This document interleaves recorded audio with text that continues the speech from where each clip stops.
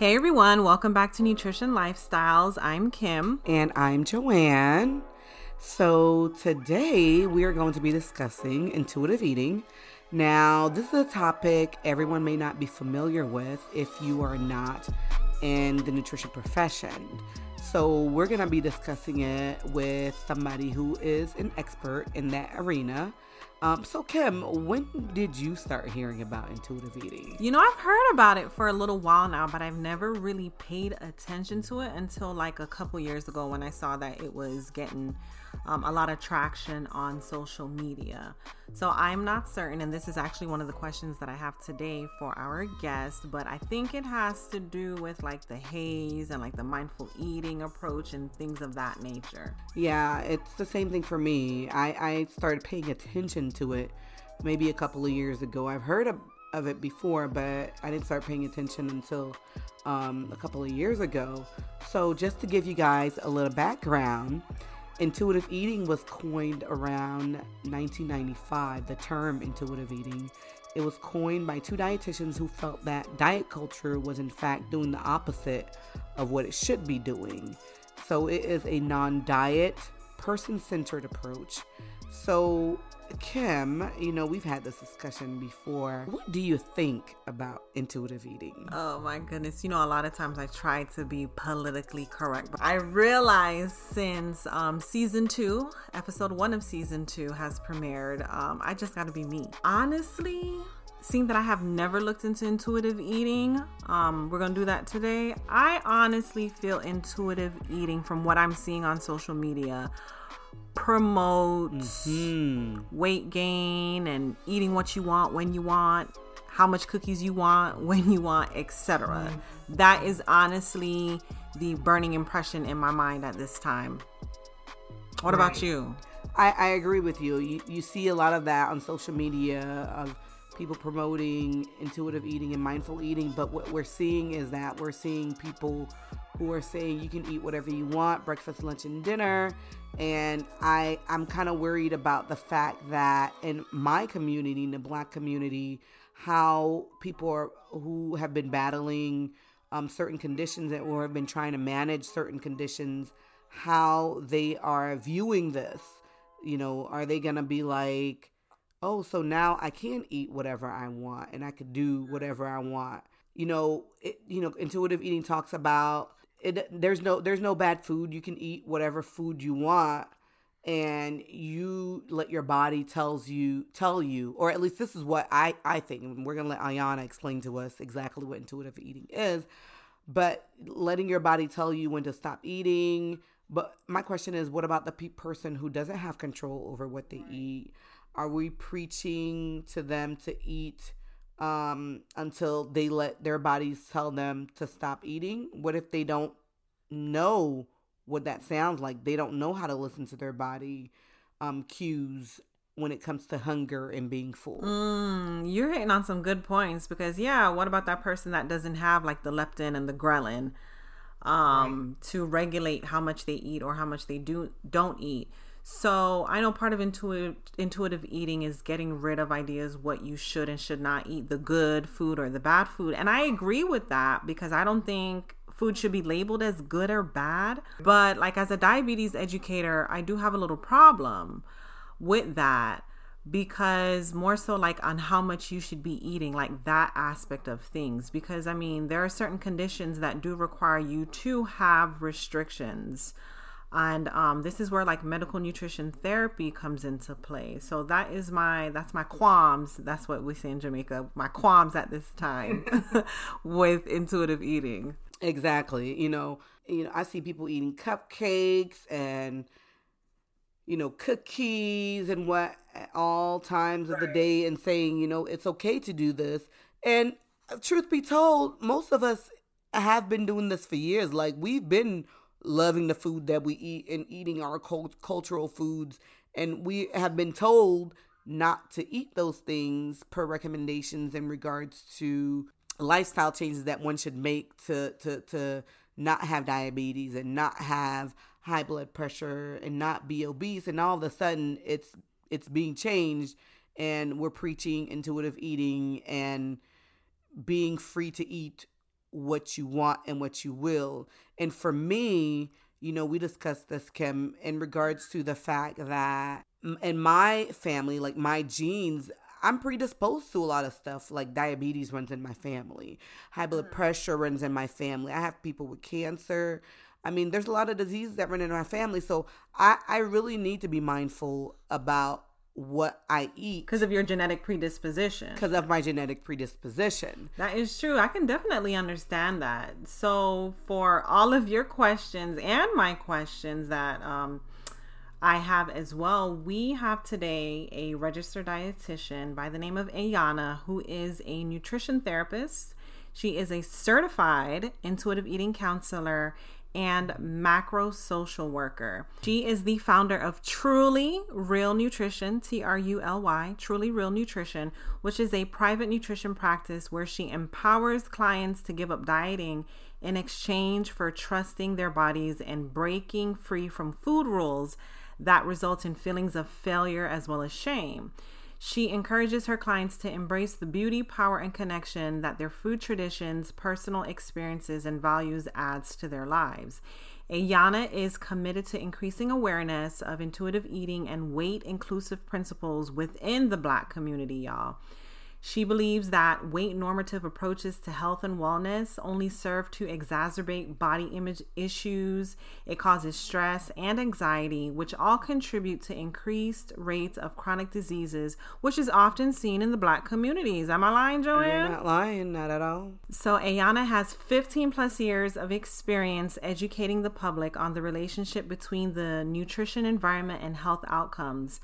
Prior to transitioning to private practice, she worked with community leaders and local politicians as a nutrition policy advocate and community nutrition educator in the healthcare field as a clinical dietitian at Mercy Philadelphia Hospital, and as an award-winning top-performing account manager at a Fortune 500 company. So, welcome to the show, Ayana. We are so happy to have you here to speak to us all about intuitive eating. Thank you. I'm so glad to be here, ladies. Welcome. So, Ayana, we are discussing intuitive eating today.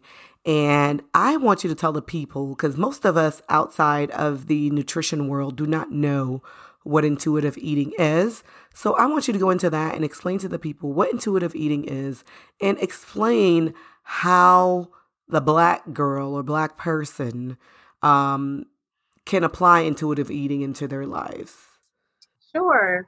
So in general, intuitive eating, it's a self-care eating framework that utilizes 10 principles to help reteach us how to trust our bodies, to guide us to make the best eating decisions for ourselves. So alongside the 10 principles, we also work with our clients. We, like intuitive eating counselors or people who specialize in intuitive eating, to build something called interoceptive awareness. So I'll explain what that is and then tie it all together. So interoceptive awareness is being able to perceive the sensations that arise within the body.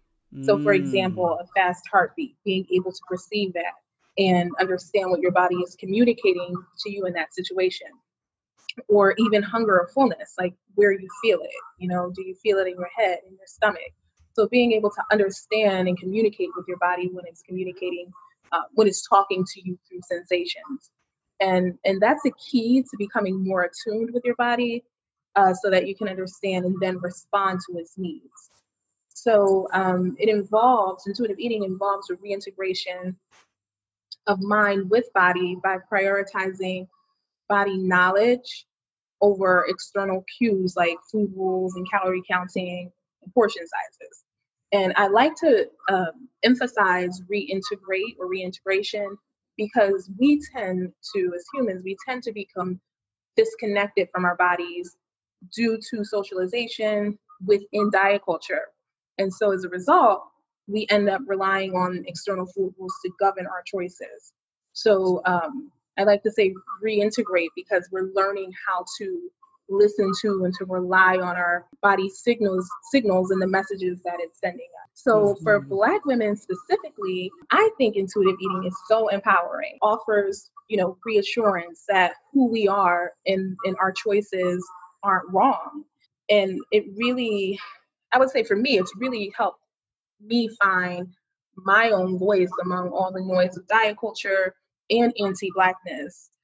So it reconnects us to our culture and gives us permission to embrace our bodies as they are and how they're meant to be.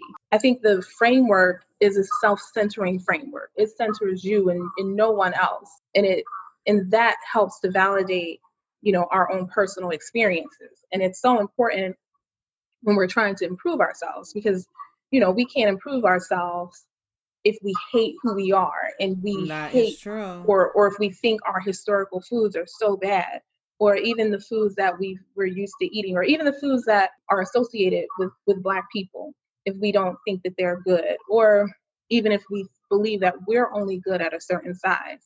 So we're not just telling ourselves that, it's okay to embrace and enjoy our traditional foods. It goes deeper than that. We're learning Right. to experience them in a more positive way. Does that make sense? So you said something in regards to diet culture. Explain to our listeners, define the words diet culture. Sure. So it's like the accumulation of like our customs, our values, the things that we use in an everyday basis. And it's shared by people in relation to our diet, our nutrition, and our exercise behavior. And it's like the dominant worldview, at least in our country, at least in the Western world, by which health and wellness are viewed and understood. So diet culture is basically how we understand our health behavior and our fitness behavior and our nutrition behavior. But it's harmful because it values certain body types, it values certain behaviors, it values, certain foods and moralizes food as good or bad. And values body types like thinner body types or more muscular body types or more shapelier body types, especially within our communities, over larger bodies or bodies that aren't more shapely. Understood. So let me ask you this question. So I know earlier when you were mentioning intuitive eating, you stated that it's based on 10 principles. So my question has always been, because in social media, especially like you hear about like healthy at every size and mindful eating, is that part of the intuitive eating framework? Yeah, so intuitive eating is it is based in like the health at every size social justice model. So with intuitive eating, we don't promote weight loss. We don't sell weight loss. We don't tell people that you will definitely lose weight with intuitive eating. So it is a non-diet approach and is very closely related to health at every size principle. Gotcha. So, okay, as a Black woman growing up in a Black community, you mentioned something related to diet culture. So in the Black community, having a little more meat on your bones is acceptable. And I've personally struggled to quote unquote get thick by by eating large portions. So this seems to differ a lot from the intuitive eating framework where you were saying, in reintegrating yourself, having it be a little more empowering. So could you explain a little bit about that, like in the Black community, how that contrasts with intuitive eating, the get thick Yes. mentality? Yeah, so that get thick mentality, it's just a little different because our standards of beauty are a little bit different. Like our standards of beauty and like those cultural standards of size. So Mm, it's still something that we desire that might be unattainable. You know what I mean? So it still falls into like diet culture, but like okay, I see. a subculture within diet culture, like a subculture for Black communities, if that makes sense. Right. So what I'd say, like the eighth principle of intuitive eating is respect your body. And this is one of my favorite principles. And this principle is just basically means take care of your body by nourishing it, wearing comfortable clothes, being compassionate towards your body. But it also means acknowledging that we all have unique genetic makeup. And some bodies are fat and some bodies are skinny and some are in between. So Right. Right. with that said, having a desire to get thick is based on external factors like cultural standards of beauty, like I said. So within a particular culture or within Black cultures or Black communities, that body is more valued. Just like a thinner body is going to be more valued with like dominant white culture. And so we're human. We want to be valued and we want to be desired. And so the desire to get thick, when you're naturally thin, that's not something that develops from within. That comes from influences outside of ourselves that can be like categorized within, diet culture.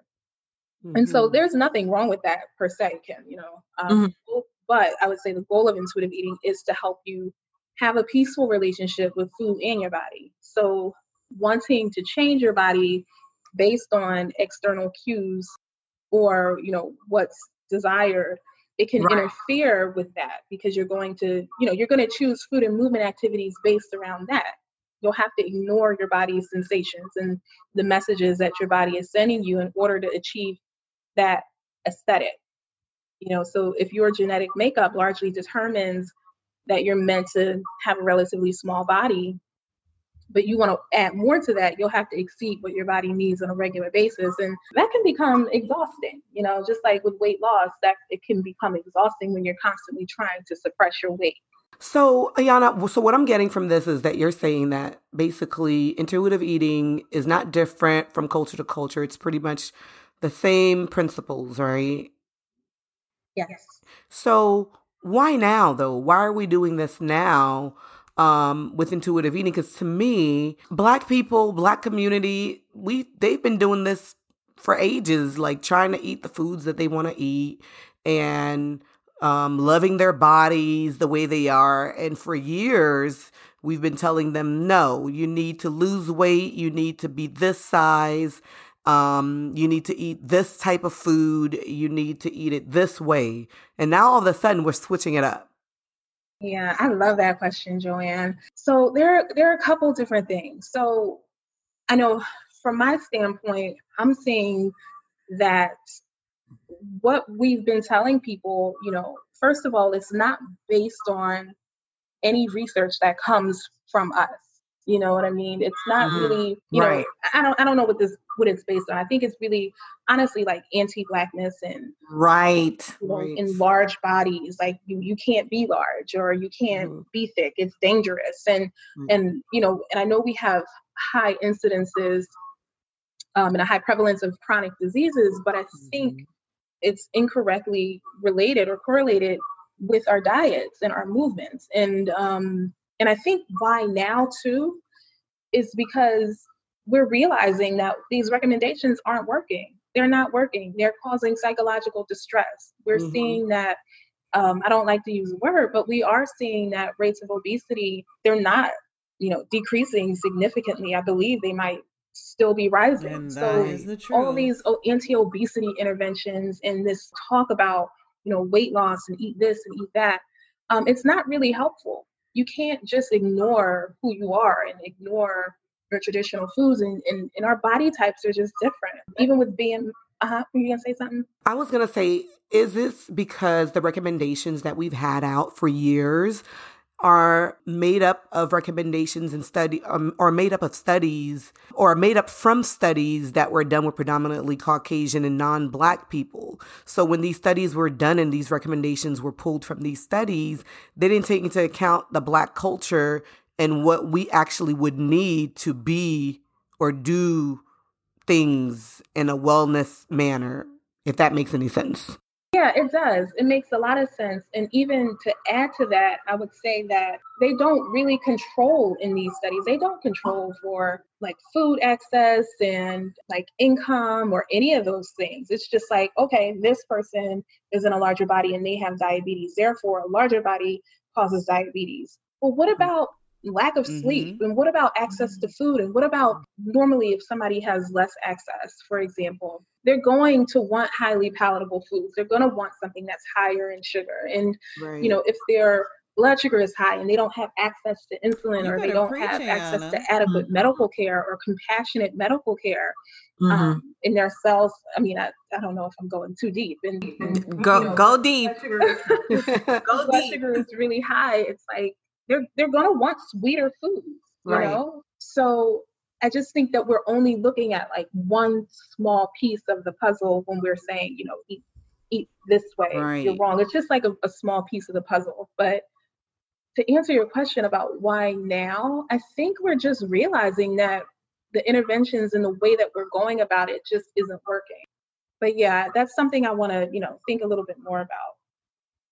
I'm so happy that you mentioned that this anti-obesity interventions are really taking a hold upon the population, but people need to consider food access and income and sleep and insulin and all of those things, because I know, like, previous to us pressing recording on this episode, all three of us had a conversation about different things that we see on social media.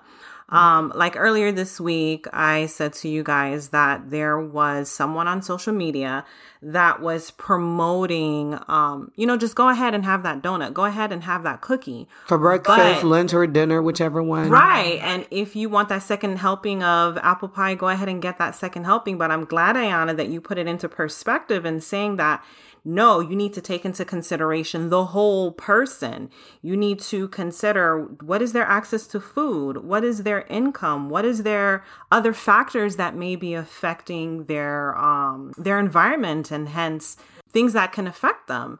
So my question, I said all of that to say, so for someone that lives in the inner city, an inner city minority, whether that is an African American person or Hispanic person, etc., these people who do not have access to nutrient dense foods, can intuitive eating still be practiced, and can they still maintain their health, seeing that they are craving these sugary and fatty foods?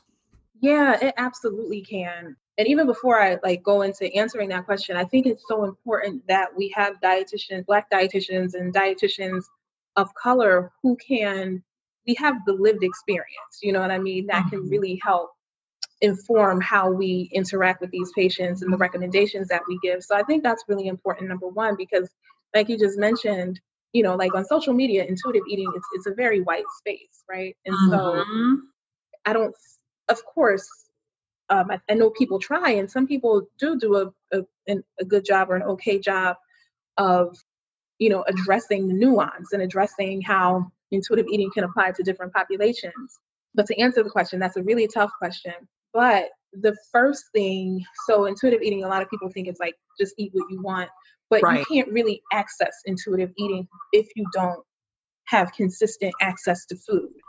If you don't, if you don't know where your next meal is coming from, or if you don't have time to make your next meal, or if you don't have the money to access food. So that's that's the main thing. That's the foundation. We have to make sure we are providing resources and saying, well, you have to have breakfast, lunch, and dinner. We have to make sure our clients are nourishing themselves and are caring for themselves with what's available and what's affordable and what's convenient before we, start to look at how nutritious it is, and before we start talking about micronutrients and macronutrients, because there are a lot of challenges within those communities where access is lacking, and it contributes to stress, and it contributes to anxiety, and which also contributes to like hypertension and these chronic illnesses. So at the very least, we want to make sure that they have access to foods first. And once we know that that's available, then we can begin to go into like nutrient density. But honestly, if somebody, I feel like diabetes is a good example, like type 2 diabetes, for example, they're not eating breakfast or lunch, or they're really hungry still after they eat their breakfast or their lunch or their dinner, and then a donut is placed in front of them, or a sugary beverage is placed in front of them. What do we expect them to do? For someone like me who doesn't understand intuitive eating, I'm looking at this and I'm saying to myself, how is someone with diabetes going to take this? Yeah, honestly, let me say this. When I first found intuitive eating, I felt the same way. I was like, what is this? Like, why is everybody eating donuts and cupcakes?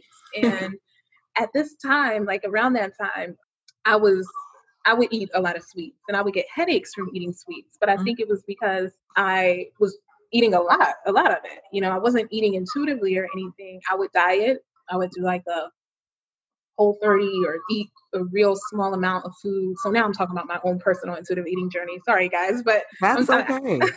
I have a point that I'm getting to. And so then I would binge on sweets and it would hurt my teeth. I would get headaches from it. And so when I saw that on social media, I was like, just kind of like, what is this? I'm not doing this. Why are they all eating cupcakes? This is like BS. Like I was like mad at it, you know? So I can see how people will look at it and just think that intuitive eating is about eating junk or whatever you want to call it. But then I just got tired of dieting. I just didn't want to diet anymore. So I ended up exploring it more and reading the book. And then when I read the book, I realized that that's not what it was about. But I think social media is the easiest way to kind of get the message across. But just in this conversation, realizing even more than I realized before that it's not doing a really good job. I really think it's misleading to our communities who are battling with renal disease and hypertension and high blood glucose that you can eat whatever you want. And a lot of times when I see on social media people who are practicing the non-diet culture and promoting intuitive eating, they've gone from being a certain size and they've gained weight during the intuitive eating process. So my thing is intuitive eating promoting being, bigger? Because for me, I just had a baby and I'm on my fourth child. And every time I'm pregnant, I gain about 50 pounds. And although I've learned to love myself at whatever size that I am, that's something that I learned to do. My body does not like me being at this size. Like my knees, they don't like me being this size. So I want to lose weight and I don't want to just eat whatever and stay the size. So are we going on one end of the spectrum to the other? Like one, and we were shaming people for being big, and now are we shaming people for wanting to lose weight and be a certain size? I wouldn't say shaming people. It's more so the diet industry and diet culture that shames people who are in larger bodies. And there's also structural oppression when it comes to larger bodies. Like there's chairs and seating on airplanes and things like that. I think that's where, that's why it's a social justice movement, health at every size. But when it comes to an individual wanting to lose weight, your body, when you use yourself as an example, your body is most likely going to, whether you diet or not exercise or not, depending on your body type and your genetics and all those things, probably will get back to the weight that it's supposed to be at. So just regarding weight gain and intuitive eating, if you gain weight by listening to your body and by responding with the resources that are available to you, then there's a good chance that you probably needed to gain weight. And that would tell me that you were suppressing your weight by using those external tools like calorie counting and over exercising and counting points, or just intentionally under eating or ignoring or questioning your hunger. And so in that case, weight gain was going to happen at some point. But by gaining weight or restoring your weight during the intuitive eating process, you're probably going to be more psychologically capable of coping with the feelings that come up around that. So, for example, if somebody, I don't know, I hope I'm answering your question. I don't think it's, another end of the spectrum. It's more just being more accepting of our natural bodies and how our bodies are supposed to be. And I'm not saying that you're supposed to maintain that 50-pound weight gain that you gained during pregnancy at all. But if it takes a longer time to come off, for example, that's okay. Right. If it doesn't come off, then that's okay. Did I answer your question, Joanne? Yeah, you did. I mean, we've talked about this before in season 1 in regards to snapback culture and, social media basically forcing people, I feel like, to snap back after they've had a baby.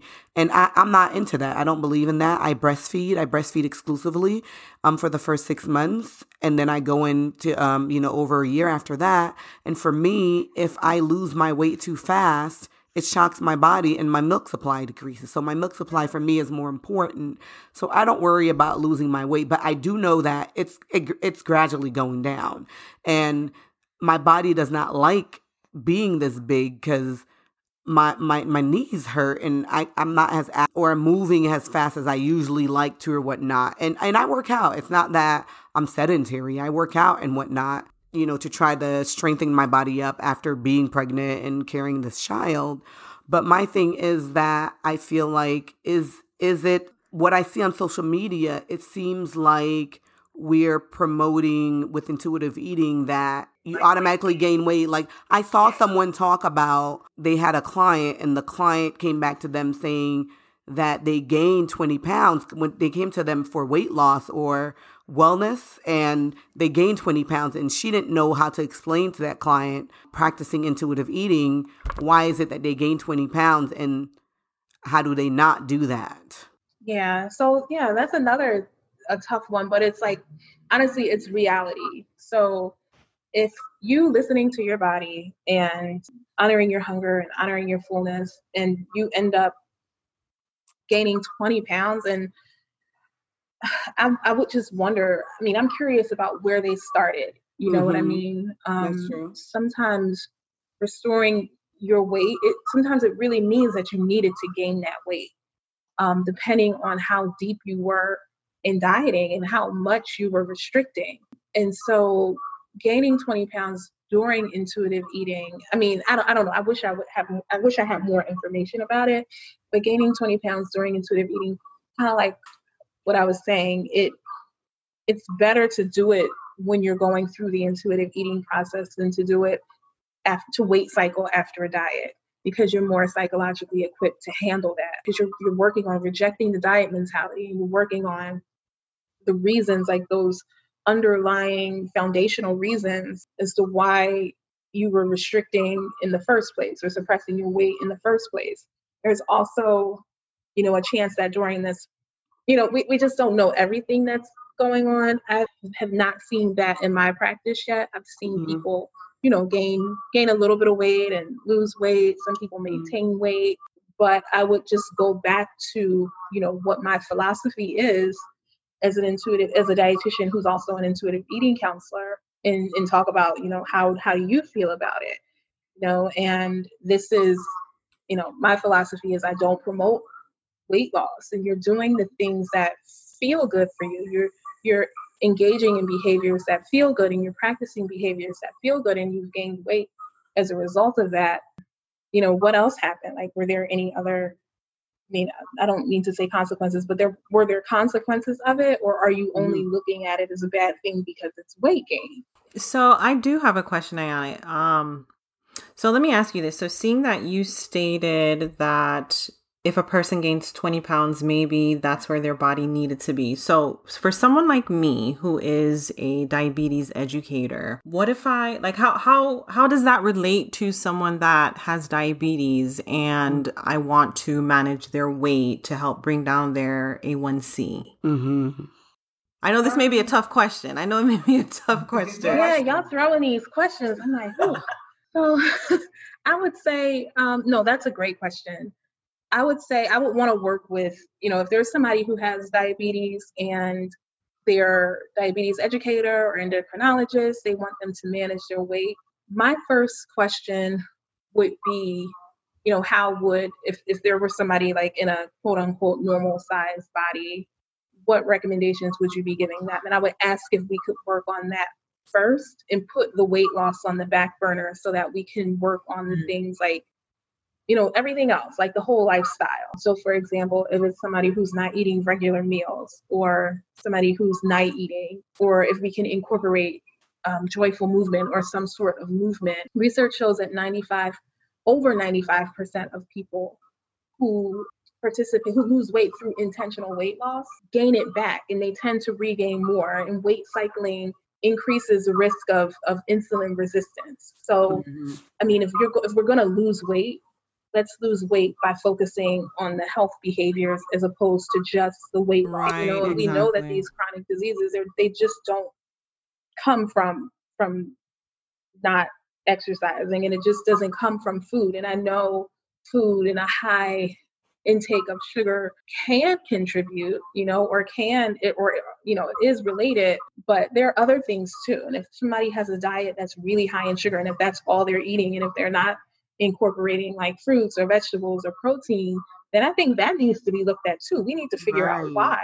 So I think that's a great question, but I would just want to work as part of the medical team. So if I had a client who had diabetes and you were their educator, I would have them sign a release to see if I could talk to you and share information with you so we could work together. But, as a dietitian that's a certified intuitive eating counselor, I would initially ask if we could put that weight loss in the back burner and work on other things. That is true. I did like the fact that you said lifestyle interventions instead of just focusing on weight cycling. Because that really is how to manage diabetes in the long term. It's a whole lifestyle, like looking at your sleep patterns, like what you mentioned earlier, and your access to food. So that is true. I think in the medical community, we just focus on the numbers so much instead of the person.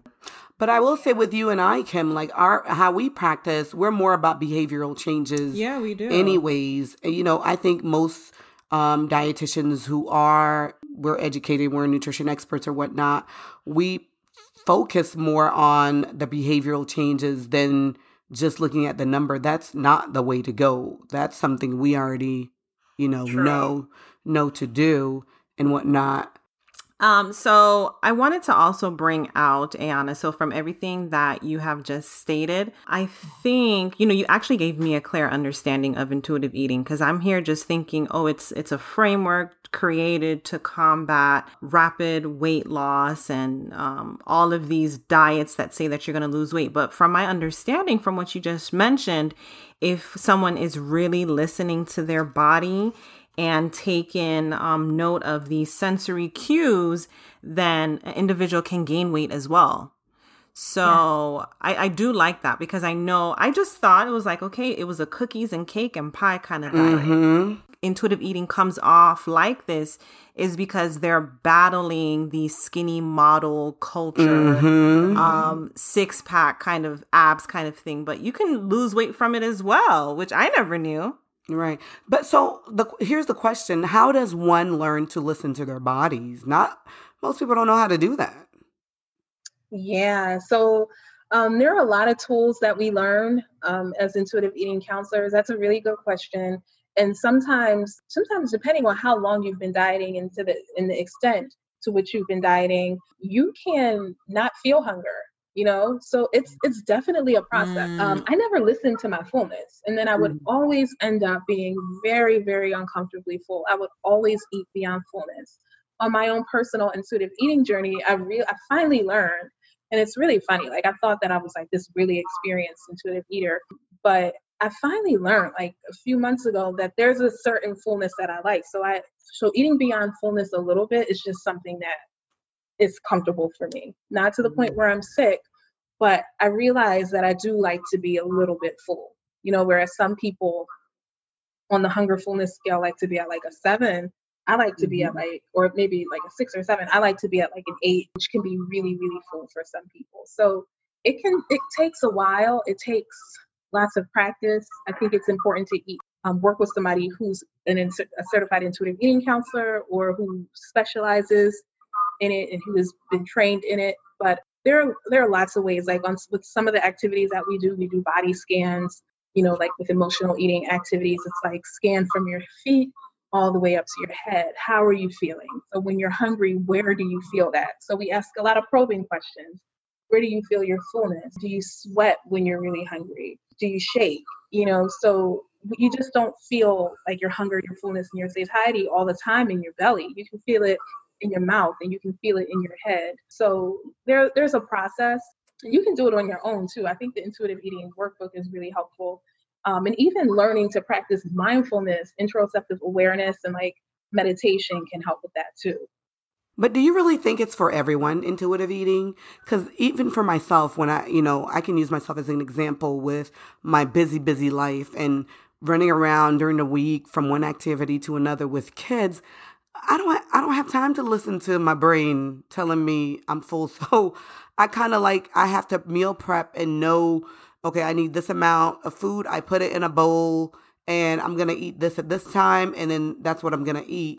If I were to sit there and wait until my body tells me to stop eating with all the kids talking in my ears and me doing this and that from one activity to the other, I don't think it would work for me. So is it really for everyone? So I think it's for everyone. I definitely do, because we're humans and we're supposed to eat intuitively and respond to our hunger and, respond to our fullness. But also, intuitive eating is about our environments, and it's also about what you described. So there's something called like practical hunger, or eating because you won't be able to eat when you're hungry. I mean, when you're hungry because you're going to be busy with the kids. So that's a part of intuitive eating too. So to me, it sounds like you probably are an intuitive eater if you're planning ahead, right? Because you're going to be playing around with the kids. That's like that doesn't mean that it's not intuitive. It doesn't always have to be about like the inner feelings all the time. That's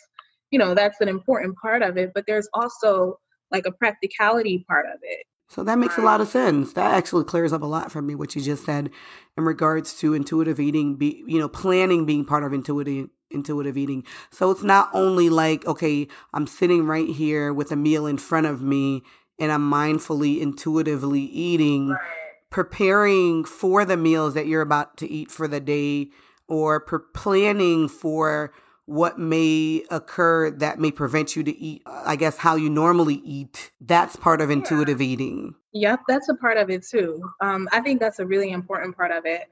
And so there's this picture that I always like to refer to for clients that was provided during training. It's like two overlapping circles. And one of the circles represents the individual self, or the internal system. And that includes our thoughts and our feelings and our bodies. Like that's who we are, like as that individual. And the second circle is the external system. It represents the external system, or the ecosystem that we function in. And that includes our families, our community, and our culture. And so when those two circles overlap, that forms the representation of our authentic self. So we're just not functioning as individuals. You know what I mean? We can't learn language or values or preferences or traditions without that external system. So intuitive eating does incorporate that, like that whole person. And that is part of who you are and a part of your life. So that's really important. And we would definitely say, if you were a client working with an intuitive eating counselor, just the fact that if you're a busy mom with 4 kids and a baby, we would have to incorporate that. You can't, like you said, you might feel hunger at some point, but you got to feed the baby and do this or that.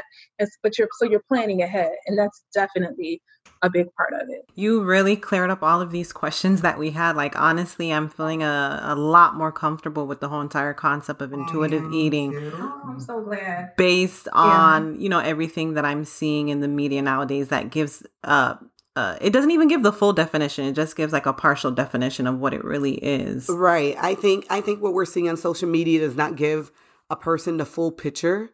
So for me, I would say, if any of you out there are looking into intuitive eating, to look more into it and just not going by what you see on social media, but contacting someone that's an expert like Ayana to get clarity and answer your questions, as opposed to just what you see on social media being the only definition or answer that you're looking for. So Ayana, tell us how our audience can connect with you. Yeah, so I am on Instagram. My handle is the Trill RD, so TRILL, or the TRILLRD. And you can go to my website if you want to read more about me there. It is trulyrealnutrition.com. I'm also on Twitter. I'm not very active on there, but if you want, you can follow me. That'd be great. And then there's one other thing that I wanted to share with you guys. Myself and another dietitian, Veronica Garnett, are starting a Haze-aligned collective of Black dietitians. We identified a need for it. There aren't a lot of people who are really relating to Black people or people of color who want to learn more about intuitive eating and health at every size, non-diet approaches. So we're working on that. We are working on a website. It's called reclaimingourplate.com. It should be up soon. I don't know, at the time of the recording, it's not up, but it might be up a little bit later. So yeah, there should be some more information forthcoming about that on our individual websites and social medias. That's interesting. Awesome. And guys, if you want to see the links for Ayana's social media platforms, it's going to be in the description box. So you guys can go ahead and take a look at that as well. So Joanne, go ahead and close this out. So basically the takeaway here that I've gotten is that intuitive eating is for everyone. It's not culturally based. You know, anyone can practice it and add it to their day-to-day lives. We just need to get more information. So don't just go by what you see online and social media. Really contact somebody who is an expert like Ayana to get the information. So as usual, guys, please give us 5 stars and let us know what you guys think. And please go on our Facebook page, Nutrition Lifestyles Podcast Facebook page, and ask us any questions that you want, and we can send them to Ayana, or you can go directly to her and ask her any questions that you may have. So let's start this discussion. Thank you once again, Ayana. We appreciate you being a guest on our show. Yeah. Thank you for having me. I really enjoyed this conversation.